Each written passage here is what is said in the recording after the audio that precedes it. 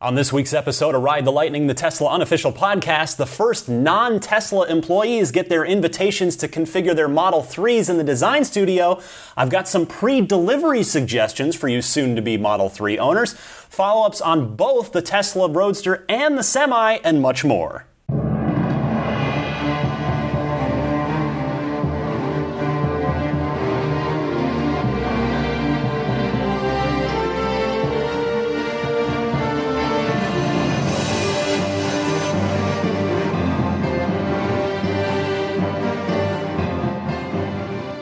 Happy holidays, friends. I am Ryan McCaffrey, and this is Ride the Lightning, the unofficial Tesla podcast for November 26th, 2017. It's episode number 121, which I should note is a palindrome. I'm always fascinated by palindromes for some reason.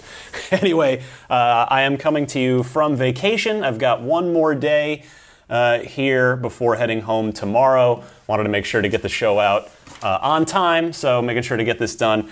But yeah, by the way, if you're thinking, the show sounds just a little different, but yet familiar, it's because I don't have my giant fancy mic from home. I'm using the old handheld recorder with a plug-in lav mic, which is how I always used to do the show up until September there. So that is, if you're hearing something a touch different in the sound quality and sort of the sound level, that is where that's coming from. But I want to wish a happy Thanksgiving and happy holidays to all of the USA listeners out there. And, I had come prepared this week thinking, oh man, it might be a slow news week. The Roadster and Semi reveal just happened. It's Thanksgiving, short week. There's not going to be a lot of business, a lot of things going on. That couldn't have been more wrong.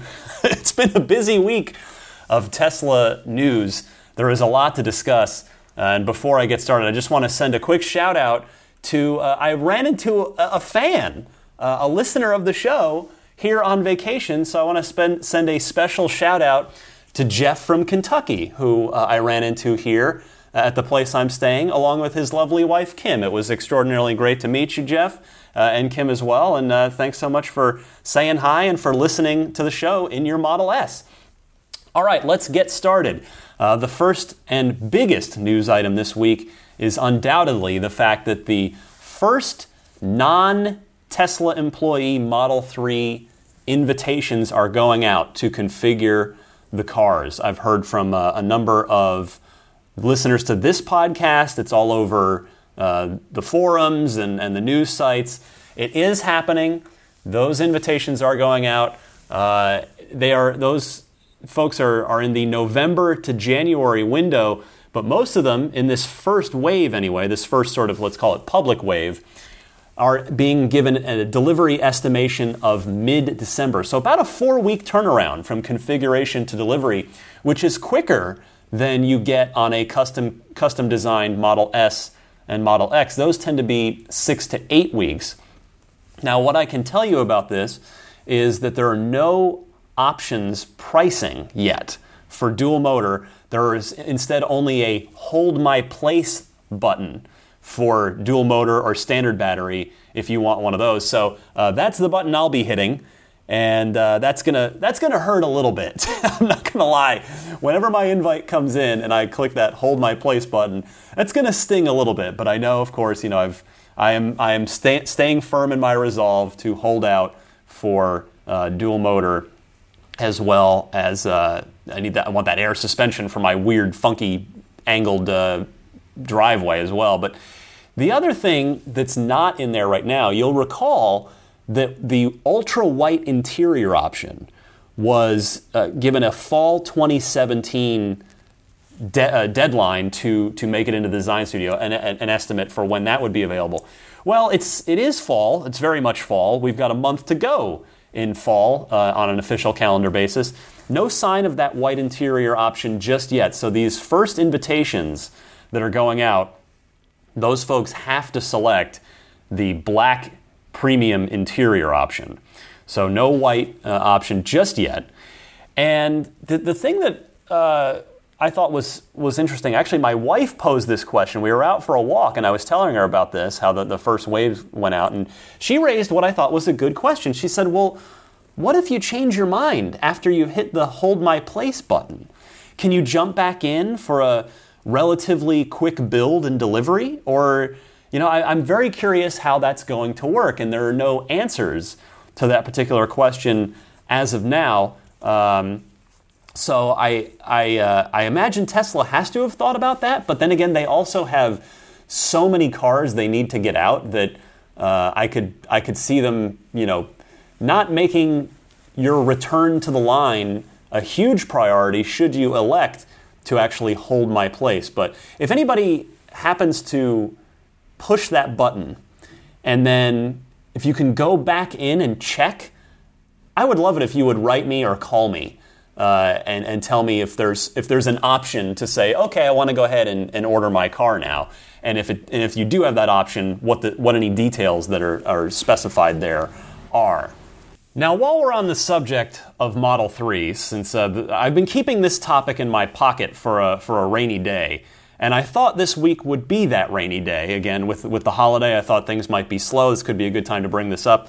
And of course, it is anything but slow. But in any case, it still works out because with those first wave of invitations going out, I thought it would be good to bring up.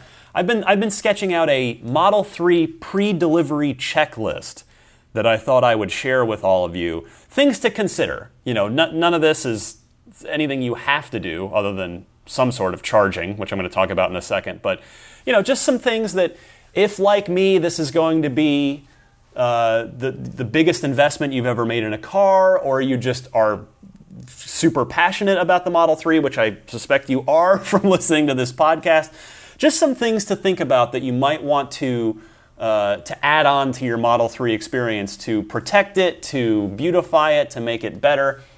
And so let's start with charging.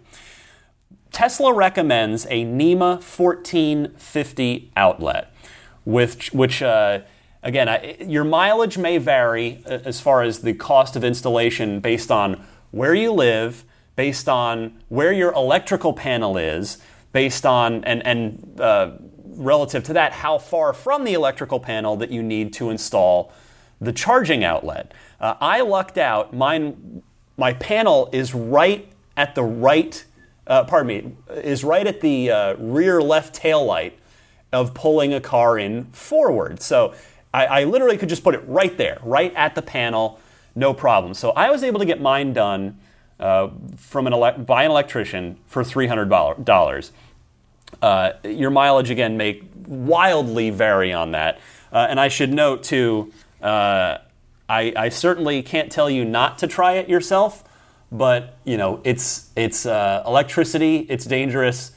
It's probably, I would certainly recommend you contact an electrician for this. But a NEMA 1450 outlet will get the job done. That's going to charge your Model 3, or any other Tesla, obviously, at about 30 miles of range per hour, which means if you're getting the long range battery pack, that means if you pulled into your garage on fumes, or I suppose the more electric vehicle friendly version of that would be if you pulled into your garage on sparks, you'd need a 10-hour charge. So by the time you plug in, you roll in at night, plug in, and basically by the time you're up the next morning, you've got a full charge and you are ready to go. So a NEMA 1450 outlet is going to take care of most of your needs, but you might also want to go ahead and pick up the high power wall connector if you are going to need to be charging at a higher rate. You're going to be doing shorter turnarounds from when you plug in to when you hit the road.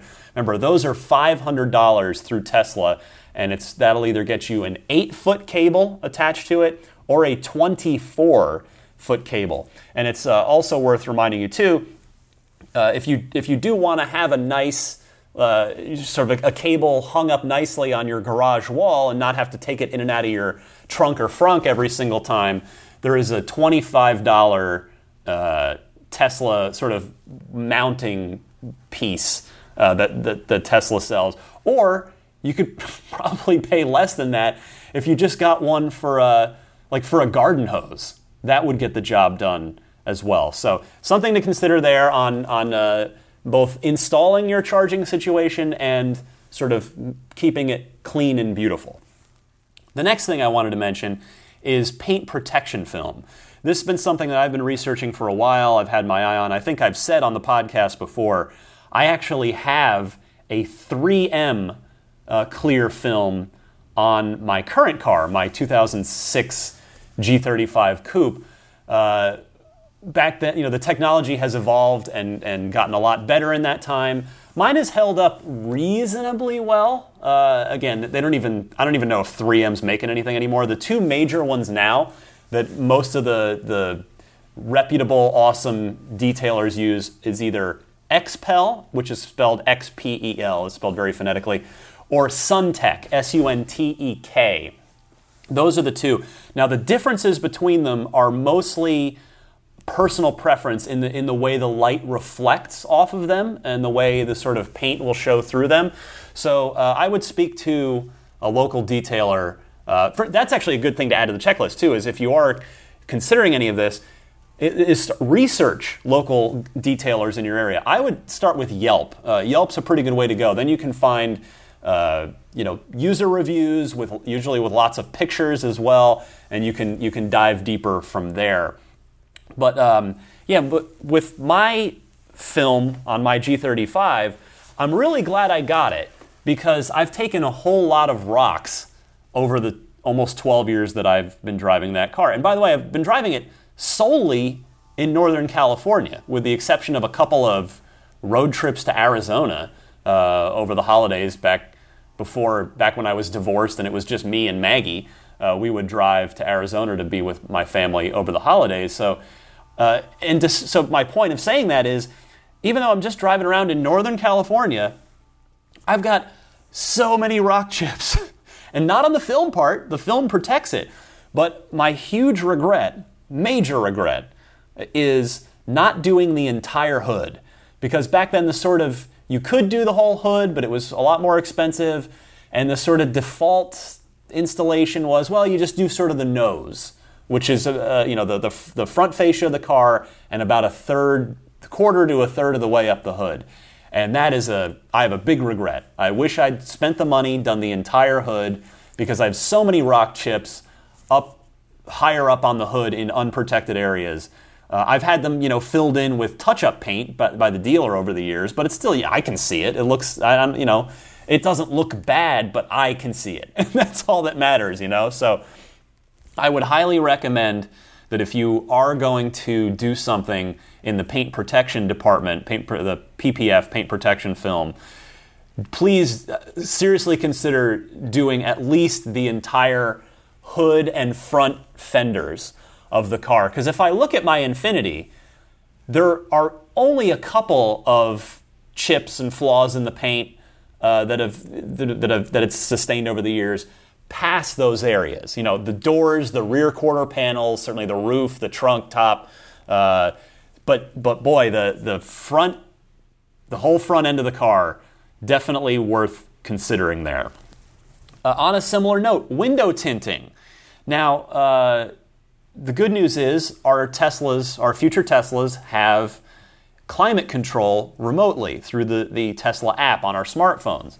However, what tinting will do is not only reduce the energy required to cool the car in a warm situation, but we're not dealing with leather. It is the synthetic, but nevertheless, it's good to keep the direct sunlight off of those interior materials wherever possible. So again, the good news is the same odds are that if you find a great detailer regarding paint protection film, that same detailer will probably be able to help you out with a really good window tinting film as well. In my, again, 2006, rewinding 12 years, or 11 years, I guess at this point, almost 12, it was ceramic tint was the thing. And I think there's something even better than that now that deflects, gets rid of even more heat. So do look into window tinting. And that really applies to pretty much any climate. It's not necessarily just warm weather places.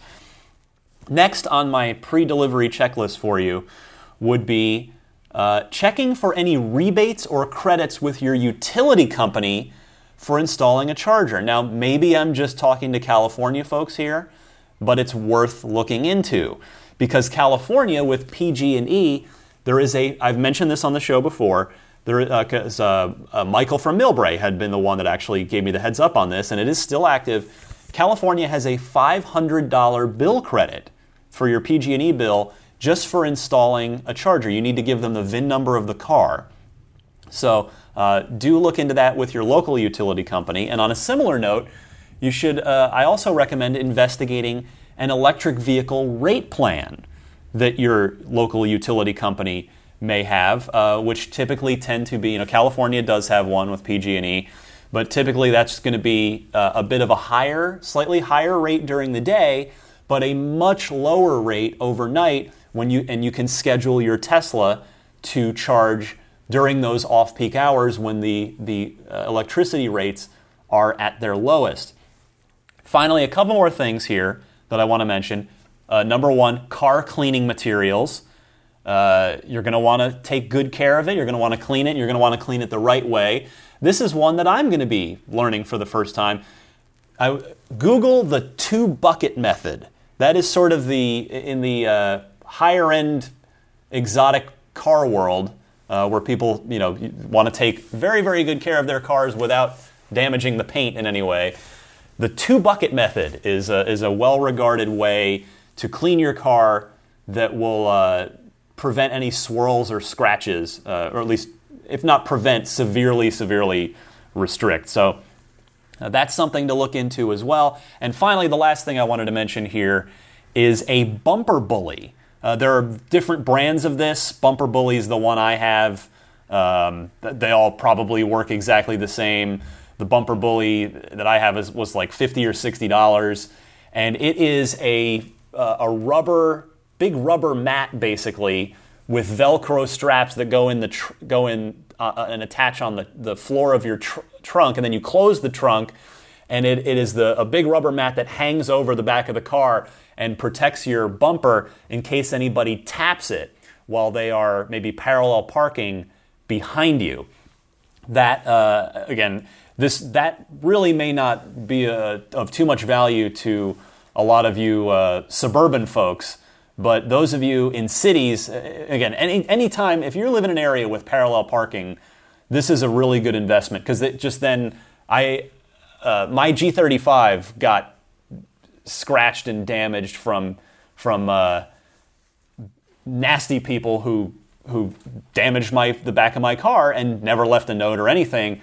And I finally was able to, I caught someone red-handed doing it and was able to get it all done through through his insurance, the other guy's insurance, got it repainted, got it all nice, and I thought, you know what, I'm going to buy a Bumper Bully right now to not only protect this for the remainder of the time I own it, but then I can apply that, meaning I can just take the Bumper Bully out and throw it right in the Model 3's trunk. In the car side of it, the side that sits against your paint, is all has materials, soft materials that will make sure not to scratch the car. So can't recommend that enough, because it's a really cheap, easy way to protect your car. Again, you park, you pull it out, you basically unfurl it out of your trunk, close the trunk, walk away, and then when you come back to your car, you just pop your trunk open, throw the Bumper Bully back in, and you're on your way.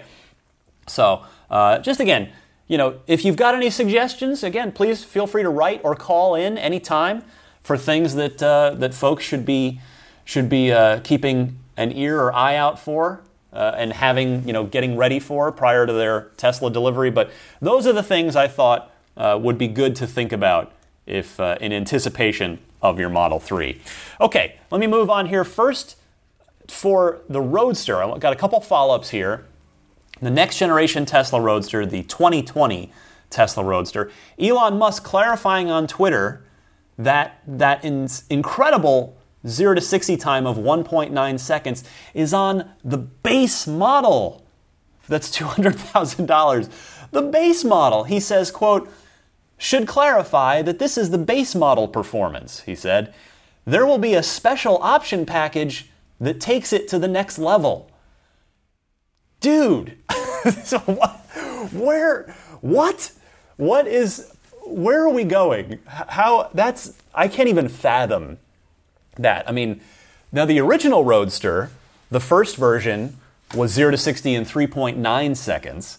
And then the Roadster Sport, which was an option package added a little later, brought it down to 3.7 seconds with a little tweak to the motor. So we'll see where we're going, how far past 1.9 we're going. You know, is it going to be 1.7, 1.6, 1.5? I don't know, but and is that going to involve stickier tires maybe in that option package? We shall see, but my first guess as to how they'll achieve that, other than maybe some stickier tires, but they're going to need to output more power. Fourth motor. You know, the car has 3 motors by default, one for the front wheels and one each for the rear wheels. So that is my first guess, is that there is going to be a motor for each of the 4 wheels on the, let's just call it a sport version for lack of a better term right now. I mean, I doubt that there are going to be any Inconel fuses or other hardware tricks like we saw used on the P100D that they're not already going to be applying to the base car. And on a semi-related follow-up to this, I wanted to note a reaction tweet of mine following the event that Thursday night. It went semi-viral. A couple thousand retweets, 5,000 or 6,000 likes. And my point of bringing that up is the reaction, because what you get when that happens, when a tweet sort of goes slightly viral like that, is that you get a lot of people replying to it who aren't your normal followers. They're not your normal circle. You know, they don't know me. They're not necessarily even Tesla fans. They might have just clicked on the trending topic and my thing came up and they reacted to it. So the Roadster that night was a trending topic. My tweet got sucked up into the trend and folks respond. And what I learned that I just wanted to share was that many people literally, and I'm not no joke here, many people literally do not believe that the next generation Tesla Roadster is real. They think that Tesla and Elon are either lying or pulling some kind of trick. I kid you not. The 1.9 seconds, the specs of the car are so incredible that there are people out there that genuinely don't believe it. So it was just interesting to me to see the perspectives of some of those people who are way, way outside of the Tesla owner or Tesla fan circle that you and I share here on this podcast and in the Tesla community. So go figure there. On the topic of the next generation Tesla Roadster, I wanted to take a call. I got a lot of calls queued up, by the way, in the Ride the Lightning hotline coming up later. But first, a sampler on this topic comes to us from Lorenzo in the Bay Area, a longtime listener. He has a reaction and a question about the next-gen Tesla Roadster. So, Lorenzo, you're on the air. Hi, Ryan. This is Lorenzo from the Bay Area, longtime listener of the show. So I've watched the live stream for the Tesla Semi, and with the surprise at the end with the Roadster, and wow, that was just amazing. What a game changer this is. So my question to you and all other listeners out there. So the Roadster has a 200 kilowatt hour battery pack. And so my question is, knowing that the Roadster has a smaller footprint compared to any other Teslas, Model S, Model X, and Model 3. So I'm wondering if it will be possible in the future to have an upgrade, a battery upgrade for the other vehicles, meaning, if it's possible to have a Model S, Model X, or a Model 3 with a bigger battery pack. So I'll look forward to hear your thoughts on this. Thanks so much. Bye-bye. Thank you for the call, Lorenzo. Now, the proper answer to this is most definitely, I don't know. But please allow me to constructively speculate for a moment. You heard my theory, and truly, that's all it is, though I see that Fred from Electrek, who I have a lot of respect for, he came to the same thought I did, that the 200 kilowatt hour pack is actually two 100 kilowatt hour packs stacked on top of each other in the new Roadster. If that theory is true, and that's obviously a big if, then I seriously doubt we're going to be able to double the capacity of our quote-unquote normal Teslas via a pack upgrade, simply because the S, the X, and the 3 are not designed to have a multi-layer battery pack. That being said, even if I'm right about that, Elon has previously said that pack upgrades will be possible at some point down the road, but I think it'd be more of a traditional, less drastic route. Like, for instance, if you get the long-range Model 3 that's good for 310 miles, then maybe in 2, 3, 4 years from now, there might be a 400-mile pack that you could drop in there if you really, really wanted to. Thank you for the call, Lorenzo. Moving on, still on the topic of the Roadster, and this is something that I realized I didn't discuss at all last week, and that's the interior of the next-gen Roadster. We didn't really get a good look at it that night, and as you'll recall, I recorded the show right after the event that night. But it turns out the interior of this car is very much worth discussing, because I'll put it this way. If you were disappointed in the Model 3 interior at all, specifically relative to Elon's comments in April of 2016 after the initial unveiling pertaining to the car, remember Elon talked about the car having spaceship controls? Then you're probably going to be happy with the Roadster where you may have been disappointed with the Model 3. Because the interior of this car, at least in its prototype form, has a curved glass 17-inch touchscreen that looks incredible. It looks amazing. You've got to look it up online if you haven't seen it yet. Also, it's got carbon fiber everywhere, as you'd probably expect. And then the steering wheel of the next-gen Roadster, which I watched, again, I told you, I watched a few of the test ride videos that folks that attended the event made, and you can never take it as 100% gospel, but the driver of the car, on camera in one of the videos, the rider asked, hey, are you going to be shipping with the steering wheel? And the guy said, yes, that is the intention. And the steering wheel, I hate to keep bringing up Knight Rider, but I love Knight Rider, and Elon seems to be evoking it at a number of turns. But the car has, it's a Knight Rider steering wheel. It is a yoke. It is a straight up, there's no 10 and 2. It is only 9 and 3. Those are the only ways to hold the steering wheel in this car. And presumably that's on purpose because the car is so powerful that Tesla probably for straight safety reasons, needs to keep people's hands in the safest driving position, and one way to do that is to not give them any other driving positions, except the safest one, which is 9 and 3. But man, that car is going to be a literal thrill ride.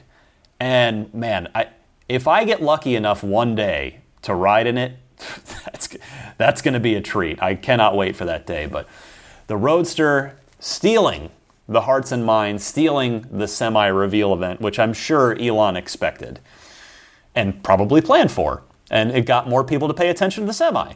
And on the topic of the Semi, I've got a follow-up there. I wanted to mention that Tesla has already received a number of orders for the Tesla Semi, a lot of public confirmations, and who knows how many other companies and businesses may have placed an order just without any public fanfare. Tesla did come out and say that the expected price of the Semi is expected to be between $150,000 and $200,000, which is a lot lower than many experts were forecasting. The probably most high-profile client thus far is Walmart. Walmart has ordered 15 Tesla Semis, and they issued a statement saying, quote, We believe we can learn how this technology performs within our supply chain, as well as how it could help us meet some of our long-term sustainability goals, such as lowering emissions." End quote. They go on to add that 5 of those 15 Tesla semis are going to be used in the USA. 10 of them will be heading up to Canada. Meanwhile, Meijer, which is a Michigan grocery chain, they've got 4 Tesla semis coming, and they issued a statement saying, quote, "Meijer has always prided itself on being innovative, especially in our fleet and supply chain. We have made a small financial commitment to ensure we are at the front of the line to test this new Tesla truck technology, which has the potential to not only reduce our carbon footprint, but also realize cost savings that will allow us to keep prices low for our customers.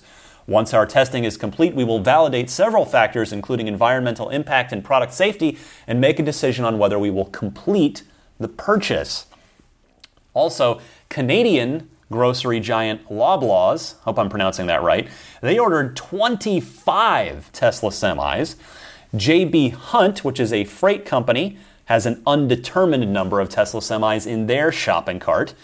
J.K. Moving Services is getting 4, with their founder and president Chuck Kuhn saying, quote, "It's standard operating procedure to get a factory tour, Tesla or diesel, ahead of committing to spend what could be well over $1 million for our new trucks." But Kuhn said none of the other factories compared to what we saw out of Tesla. And then Electrek, by the way, reports several other companies have unknown quantities of orders in too. The one other thing I wanted to add here, it's fair to raise the question of where is Tesla going to build the semi-trucks? I would think that the Roadster could probably be handled in Fremont because production is probably going to be fairly limited just given the price of the thing. Elon recently said, you'll recall, that Fremont, the Tesla factory, is just about at maximum capacity between the S, the X, and the 3. Model Y, in Elon's own words, as you may recall, he said will require a new factory. So I would suspect the Semi has got its own very, very unique production situation, and that may require dedicated space as well. In fact, I'm just going to wildly speculate, just thinking out loud, maybe this makes sense. But given the battery size, given the amount of battery that's going to need to go into the Semi, and the fact that we know it's using 4 Model 3 motors, wouldn't it make sense for the semis to be actually manufactured at the Gigafactory? Because each semi needs so much battery, and you're mining it, you're producing it right there at the Gigafactory. The motors, by the way, remember the Model 3 motors, they're made at the Gigafactory as well. So it could make a lot of sense to just go ahead and produce the semis in Nevada. It's in Sparks at the Gigafactory. So we shall see about that. Now, while we're talking semi-truck, I had asked for my small handful of folks in the semi-trucking industry to call in with their reactions to the Tesla Semi, and one of you has kindly heeded the call. Eric in Australia, who we've heard from before, he is in the semi-truck business. Let's hear his reactions to the Tesla Semi. Eric, take it away. Thank you, Ryan. This is Eric living in Australia. As usual, it was a pleasure to listen to your Ride the Lightning podcast, and last week was one of the best. What an awesome event. Totally loved the Tesla Semi and the Gen 2 Roadster reveal. First of all, to your question, the new Roadster or the Semi? This is no-brainer. Happily take the Semi. You asked for reactions to the event, and I must say that for me the biggest and only unexpected news was the windscreen. This is an amazing and incredibly important design detail that just gives you peace of mind behind the wheel. When on the road, stones frequently are flung up and hit the windscreen, and when you hear that sound, you immediately tense up and start inspecting the windscreen. Was it a chip, a crack, or nothing to worry about? I once had a tree branch hit the windscreen on a stormy day whilst driving on the freeway. I was sure the windscreen cracked and stopped to inspect. Nothing. Next morning when I got into my truck, the windscreen was cracked from edge to edge. The cold overnight must have caused some minute movement in the glass, and the invisible impact of the branch was now very evident.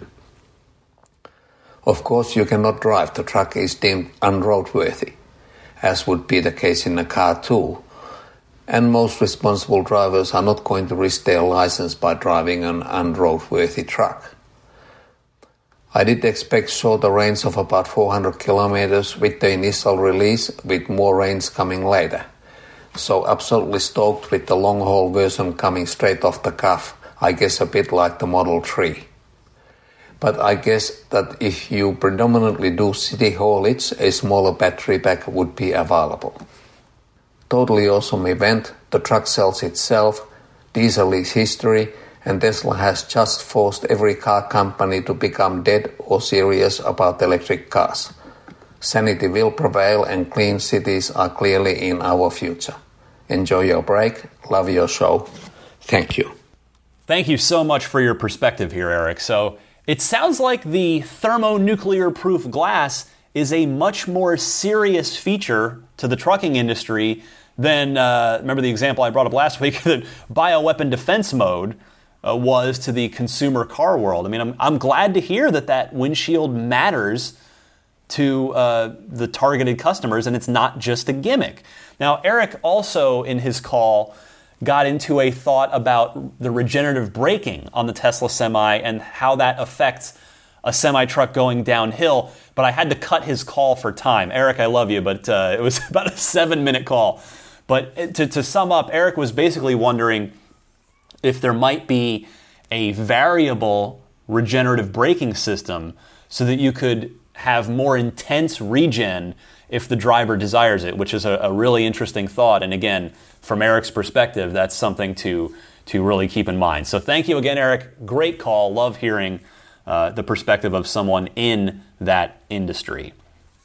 All right, a couple more quick stories this week.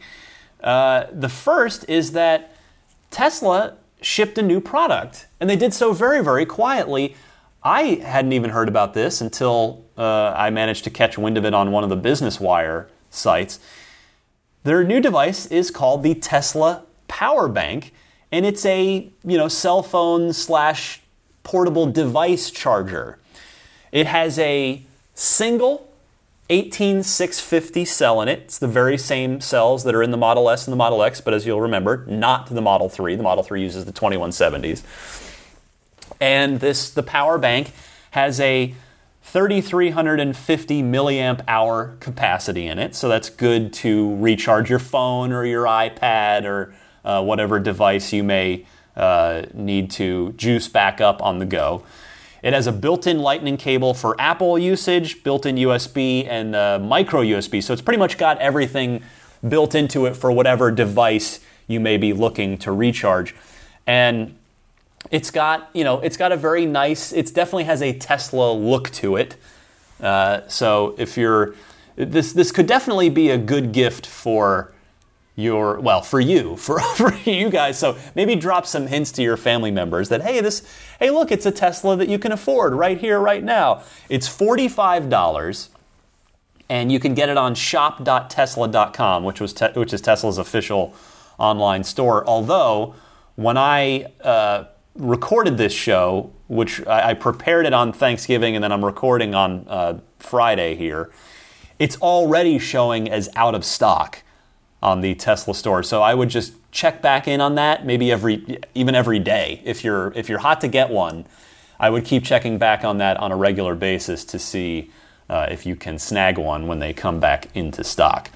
And finally this week, the very first couple of deluxe supercharging stations are now open. They're out here on the West Coast, and if you happen to be driving between either San Francisco and LA or between LA and Vegas, you should maybe make a point to stop at one and check it out. So on the SF to LA run, you can stop in at Kettleman City, where you've got 40 supercharger stalls as well as a lounge. And that lounge has a Tesla Solar kiosk inside it.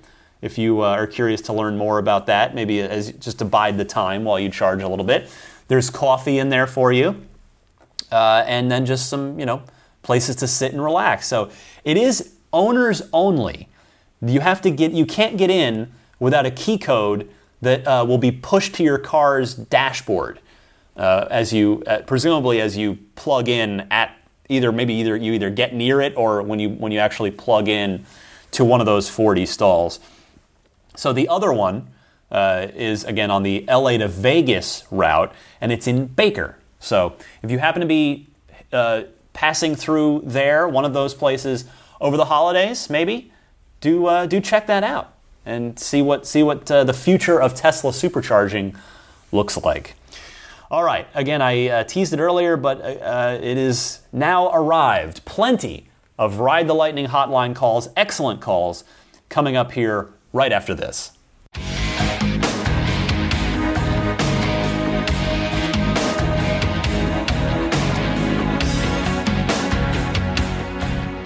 All right, time for the Ride the Lightning hotline. It is your time to shine here on the podcast with your questions, your comments, your discussion topics that we can get into here and talk amongst ourselves. So if you would like to participate in this, I very much encourage you to do so. You can simply record a question on the voice recorder built into your smartphone and then email me that file. My email address is teslapodcast@gmail.com. Or, if it's easier for you, just dial up the Ride the Lightning hotline. It's toll-free. You just call in and you leave a message. It's that simple. And that toll-free number is 1-888-989-8752. That's 1-888-989-TSLA. And if you know someone special with an upcoming birthday, anniversary, graduation, or some other special occasion, you can give them a unique gift of recorded voices from friends and family telling them why they're special. The recordings can be podcasted or put onto a keepsake. Please visit lifeonrecord.com to learn more. I thank them for supplying the Ride the Lightning hotline. Let's kick it off with Diego in Indiana, who wants to talk next-gen Roadster. What else? Go ahead, Diego. Hi, this is Diego from Indiana, and I was calling to bring up a comment or a discussion topic about the Roadster. So I noticed that Elon didn't show off the frunk in the unveiling event, and I was wondering if that's actually how they managed to fit in all of the battery packs, because it's a 200 kilowatt-hour battery pack. So I don't know. Just wanted to hear if you had any thoughts on that, and love the show. Daisy is great. See ya. Great to hear from you, Diego. Now, as I mentioned earlier in the show in response to the first phone call I played on the air this week, I think the Roadster is packing a double cheeseburger of battery packs. For all you West Coast folks, fellow In-N-Out Burger fans, a double of battery packs. Now, it is certainly possible that there are batteries in the frunk. You are not the first person to suggest that possibility, but given Elon's comments about this sort of specific topic that I played last week, and that comment being the Roadster being a quote-unquote real car, that to me, in my mind, suggests that Elon wouldn't consider a car whose frunk is filled with batteries to be a real car. So just my 2 cents there. I think, personally, I believe that all 200 kilowatt hours are in the floor pan. I just think we've got a double battery burger going on down there. Next up is Alonzo from Washington, D.C. He wants to talk semi and Roadster as well in response to last week. And I want to note, too, that just a shout out, Christian from L.A. called in later with nearly the exact same question here. So just, I'm not going to play both calls, but shout out to Christian. Let's hear from Alonzo in D.C. Hey Ryan, it's Alonzo from DC, and I just wanted to give my thoughts on last night's semi-truck reveal event. It seems like it was a little bit boring. Don't know what the audience for the semi-truck was, but the big reveal of the Tesla Roadster was pretty epic, and the battery and range that these cars can go to now. So I was wondering if we should be expecting that maybe the current cars should be able to go 300 miles per charge standard. Just want to get your thoughts. Thanks. You bring up an interesting discussion topic here, Alonzo, and I'll say this. I think you're right. The Model 3 will continue to start at 220 miles of range for a while, just because I think it has to in order to hit its price objective. But I do think that that's going to creep up over time as battery costs come down and standards evolve, technology improves. You know, like say maybe in 2 years from now, I could see the standard Model 3 having a 250 mile range battery. And the Model 3 is already guiding us to your exact point. The 310 mile range of the long range Model 3, which may actually be more than that, remember, based on EPA testing, that range surprised almost all of us in a good way. I've said before that I can absolutely see a day in the not too distant future where the only Model S and X are 100 kilowatt hour batteries on up, so that the S and the X are only ever associated with 300 plus miles of range from here on out.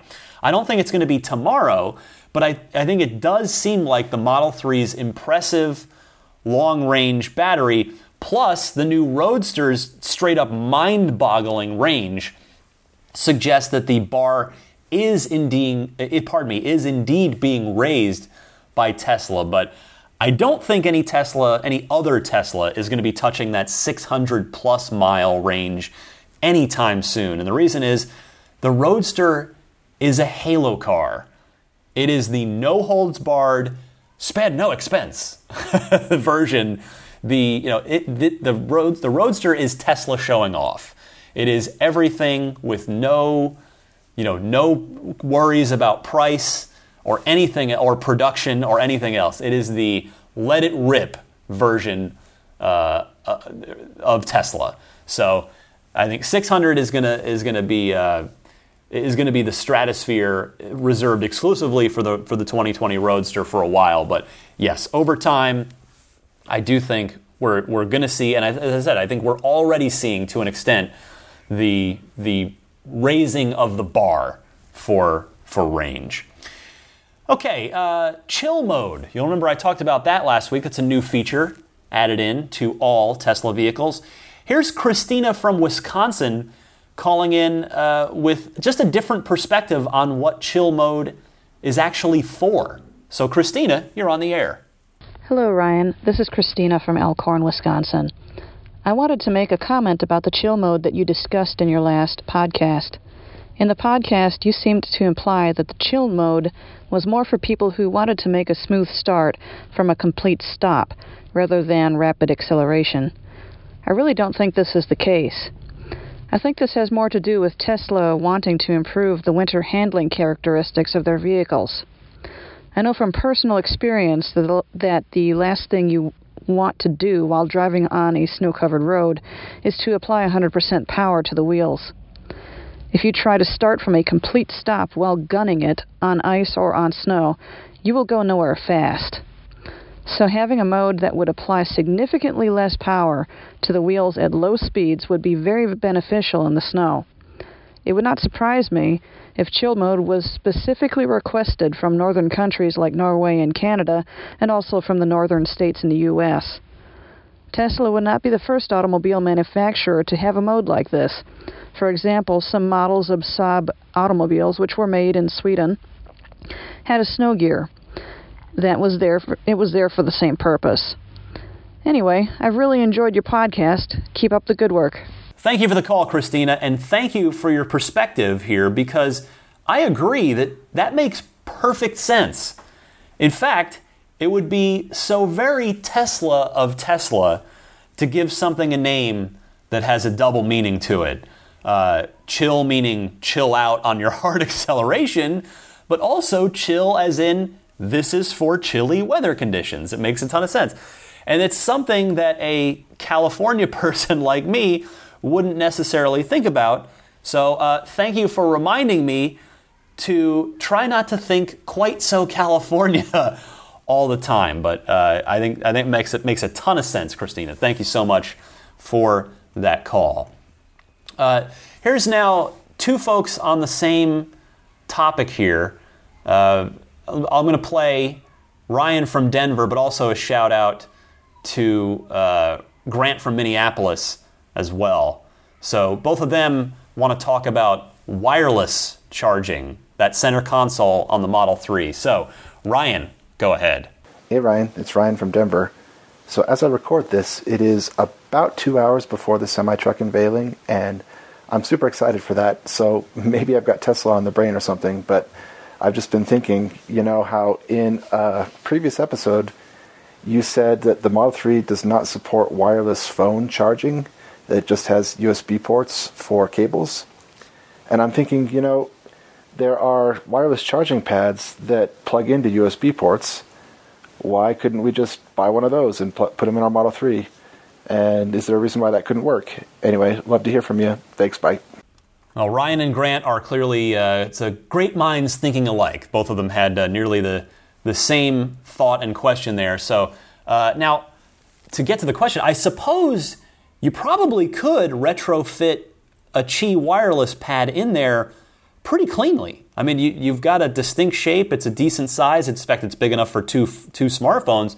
In fact, I would say if Abstract Ocean or some other entrepreneuring Tesla fan is out there listening to this or thinking about it, you might want to try and make a Qi pad that's sized exactly to the Model 3's center console. Because I'll tell you, if you do a good job and you can be first to market with it, that person stands to potentially sell a whole lot of units just for no other reason than given the intended production of Model 3. Even if a small percentage of people buy your aftermarket Qi Model 3 wireless charging accessory, you got a car you got 400,000 of them being made a year. If 1% of those people buy the product, you've got a successful product on your hands. Next up, Bob and Austin. We are running out of time on the whole federal tax credit. What's it going to look like for 2018? Is it going to exist at all? But Bob and Austin, if you are still thinking about contacting your elected representatives to voice your displeasure or opposition to eliminating the electric vehicle tax credit, Bob from Austin has a very constructive thought on how you can go about doing that. So Bob, go ahead. Hello, this is Bob from Austin. I have a comment on your suggestion that we contact our congressmen to ask them about considering not ending the rebate program early. I suggest that when we contact our congresspeople, that we do so not with the thought of what's in it for me, but what's in it for all of us. This program, which already has a sunset provision in the near future, when manufacturers reach their 200,000 limit, was designed to move us into a future with less pollution, of safer cars, and a technology that employs people in the products of the future. It is good for us. It is good for the environment. It is good for technology. It is good for employment in this country. And the small investment that we're making will significantly return benefits to this country and to the world. It's a good reason that this program was started, and it's a good reason that it should be continued as it was originally intended. Many people and companies have made their plans and made their decisions based on a good faith belief that this law would continue as it was designed. And I think instead of calling and saying, I wish I could have my rebate, I would rather call and say, I wish the people who have planned on it could have their rebate because what they're doing is good for us. I remember before we purchased our first Tesla, we thought, what a wonderful thing we'll be able to do our small bit to help out the environment in U.S. manufacturing. And then when we rode the Tesla and saw what a magical car it was, that pretty well sealed the deal for us. So just a thought on when you call your congressman of how to approach it. Thank you. Nothing but great points here, Bob. In fact, I have nothing to add. This is one of those calls where I just wanted to play it so that everybody hears it. So I humbly suggest that folks, if you are going to contact your elected officials, hit on some of Bob's points. If not, just straight up take everything he said and repeat it, because he makes a lot of good, fair, balanced, and sort of constructive, calm, respectful points there. Thank you so much, Bob. Next up, was it? I guess 2 shows ago now, when I was talking about my Model 3 test drive that I was so fortunate to be able to take, and I maybe lingered a little too long on the point about that I got a little emotional driving the Model 3 and finally being behind the wheel. DJ from North Central Ohio, who's a longtime listener, haven't heard from him on the air here in a little while, but he says that I might not be alone in feeling that way. So DJ, you're on the air. Hey Ryan, DJ in lovely North Central Ohio, give you a call. I literally just listened to your comment about getting a little emotional over driving Model 3, and I just wanted to call and say, you're definitely not alone. Last night, actually, ironically, I had the same feeling about my Model S. I had the moment of realization that I've owned this car for about 4 months now, and never in my wildest dreams did I believe I would own a Model S, and yet here I was sitting in my Model S last night thinking about this very topic. And I'm sure if the rest of your listeners out there or anything like you and me are, it will be a bit of an emotional moment for them as well to be able to drive a Model 3 or their own Model 3s when they actually finally get a chance to get them. If you think about just the fact of how long have we just heard about this car, let alone actually being able to sit in one and drive one when that's been your goal for, multiple years of your life. So anyway, just thought I'd throw that out there, kind of a little bit of camaraderie with you and the other folks out there. Not weird, perfectly normal. Have a good one, Ryan. I appreciate the call, DJ, and I certainly appreciate the camaraderie on this. I'm glad that I'm not the only one to whom this genuinely means so much to, and I'm thrilled to hear that you are loving your Model S. That makes me so happy. You and I have talked before, and in fact, you've just reminded me that this isn't the first time that this has even happened to me with Tesla, though this was definitely the most direct emotional connection since I was actually behind the wheel, and this is the car that I'm actually buying. And I'll tell you about it. I remember it was June of 2012.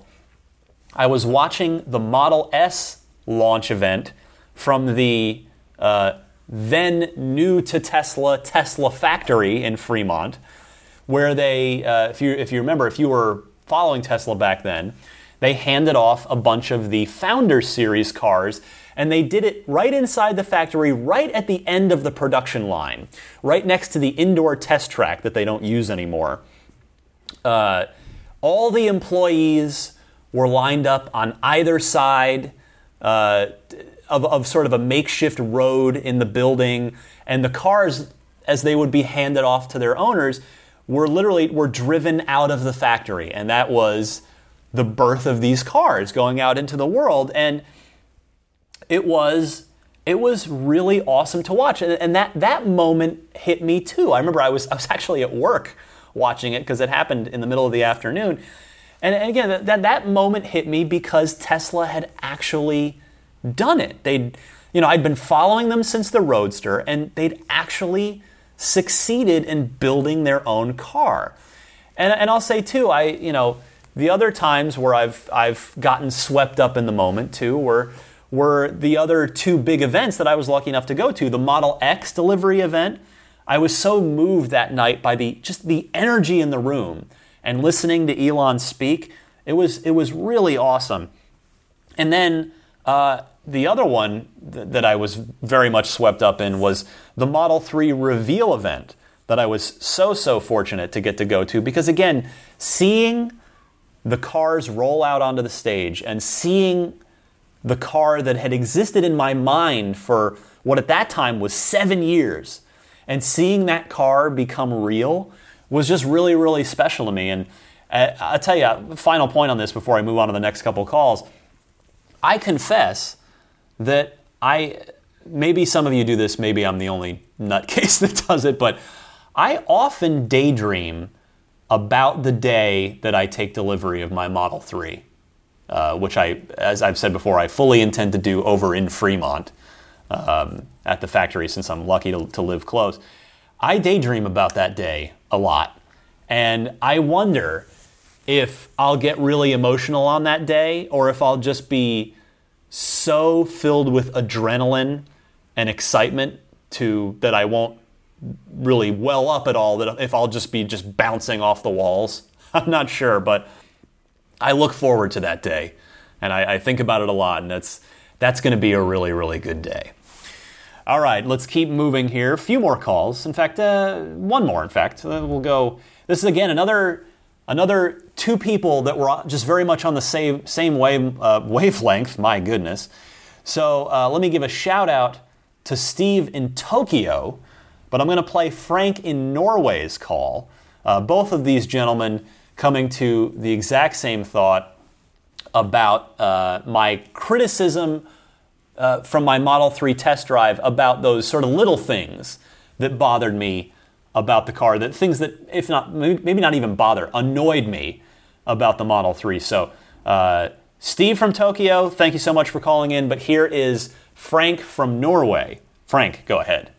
Hello, this is Frank from Norway again, my second call.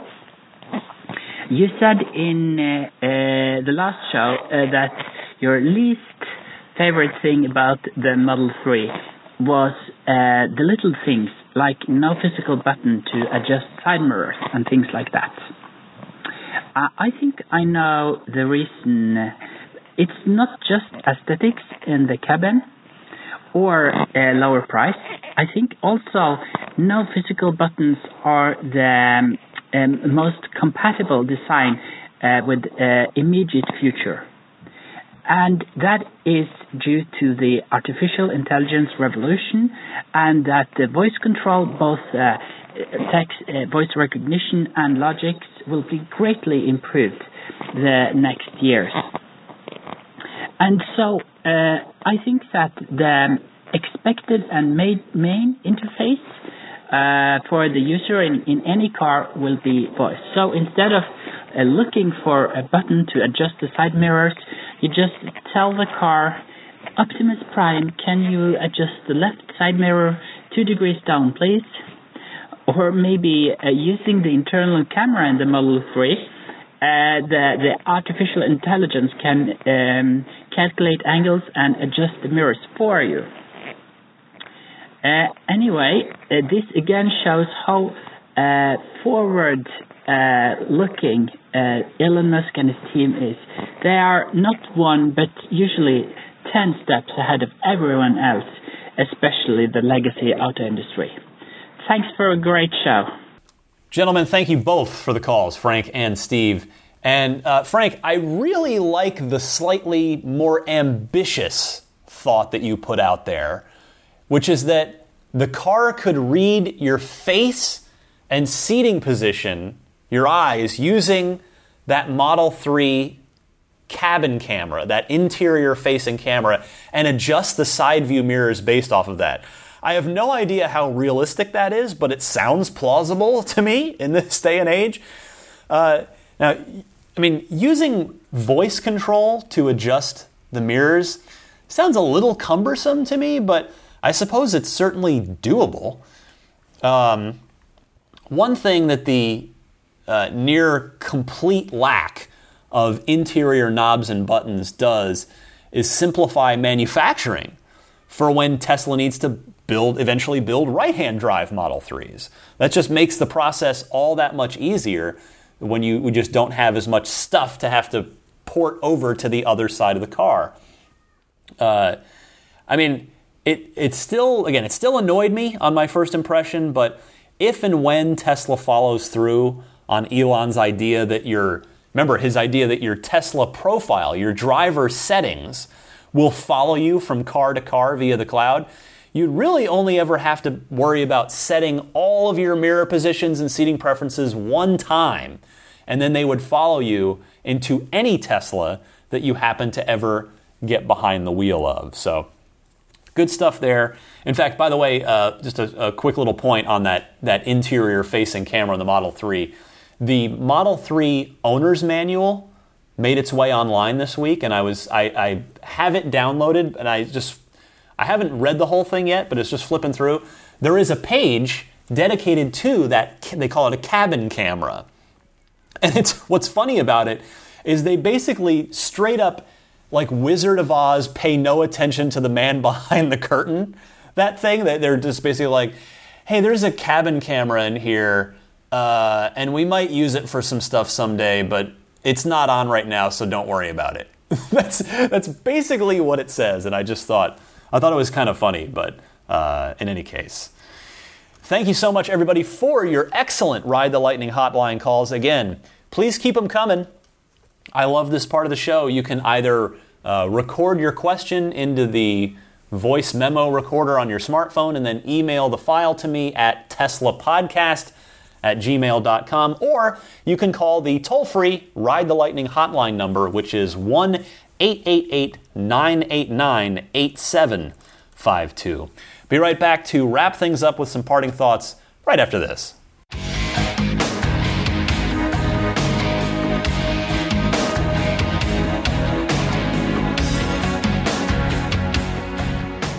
All right, you can always follow me on Twitter at DMC_Ryan. Again, the email address for the show is teslapodcast@gmail.com.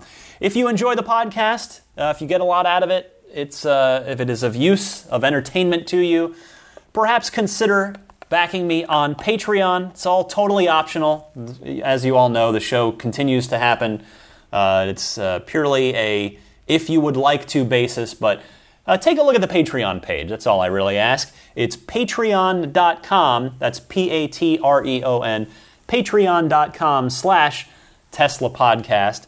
I want to thank the very kind folks who support me on Patreon at the $20 per month level or higher. And those folks, actually, I'll shout out the newest one, our newest Patreon producer, Lars Hoffman. Thank you so much, Lars.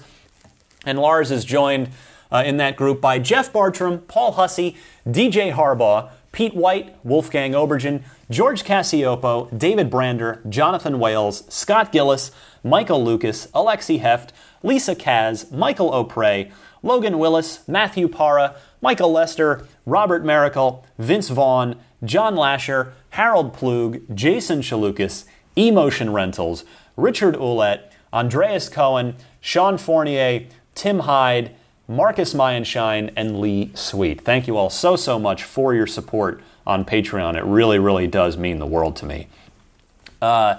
Abstract Ocean. I mentioned them last week. Apparently the Tesla, various Tesla logo puddle lights, the T logo, the 3 logo, the S logo, the X logo. Evidently they went very quickly, and but I think they've got some more. They reached out to me to let me know that they were a hot item. So if you are purchasing Tesla accessories for you or your car, such as those puddle lights, which I think are pretty cool, remember, you can, as a listener of this show, you can get 20% off of your order. So it's abstractocean.com, and the coupon code is all one word, and it's RTL Podcast. So that's good for 20% off there. You heard me talking earlier in the show about the my own sort of personal suggestions for a Model 3 pre-delivery checklist. If you are in the Bay Area or just Northern California in general, or you're taking factory delivery of your car, and you want to do the paint protection film or the paint correction or the Seaquart's finest ceramic coating to help protect the paint, any or all of that stuff, do check out Immaculate Reflections. They are located not too far from the Tesla factory. They do all that stuff. They do a lot of Teslas. The proprietor is a big-time Tesla fan. That's why he reached out to me to talk about this. So the website, IR, the letters IRdetailing.com. You can also look them up on Yelp and Instagram at Immaculate_Reflections. With 16 years of experience, Immaculate Reflections is the Bay Area's premier detailing solution. If you're buying a Tesla, meaning specifically an S or an X, the referral code, please use it because it still gets you something good, which is free unlimited lifetime supercharging, which is otherwise not available anymore. Please use my cousin Pat's code. My cousin Pat in Arizona. It's so put this into your browser, ts.la/Patrick5008. That's ts.la/Patrick5008.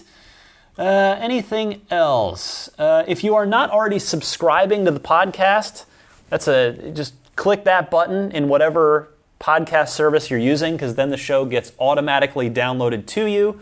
You do not have to seek it out, and instead it will seek you out. You can subscribe on iTunes, Google Play, Stitcher, TuneIn, or there are individual show downloads or the RSS feed available on the hosting website. You can head over there. It's teslapodcast.libsyn, Libsyn, teslapodcast.libsyn.com. All right, I've got one last day of vacation that I want to get back out to here. Happy to get the show up. Hope everybody is having a wonderful start to their holiday season. Stay safe, drive safely. Happy electric motoring if you are in fact driving electric, or if like me you're waiting. Well, may the wait be short for all of us. Hopefully Tesla can get these cars cranked out. But it is so great to see that the dam may finally be bursting as far as Model 3 production. I'm very, very curious to see how the next 35 or so days goes to finish out 2017. And then we've been promised an update on Model 3 production in early January. That promise was made by Elon on the last conference call. So it is finally happening. The Model 3 is rolling out of the Tesla factory in Fremont, and again, I'll just one last reminder too.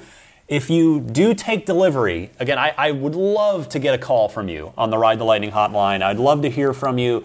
I want all of us to collectively share in your joy and your enthusiasm and your excitement. I think it's going to help all of us as we continue to wait for our name to be called and for our cars to be delivered. And it's just nice. I mean, that's this podcast. The number one thing I love about it, above all else, is the positivity. I work in the video game world, and unfortunately, you would think video games, it's a hobby, it's a fun thing. You'd think, man, people must just have fun talking to each other on the internet about video games all the time. You would think that, but you would be unfortunately very mistaken. The video game world is full of it's not full of, but let's put it this way. It is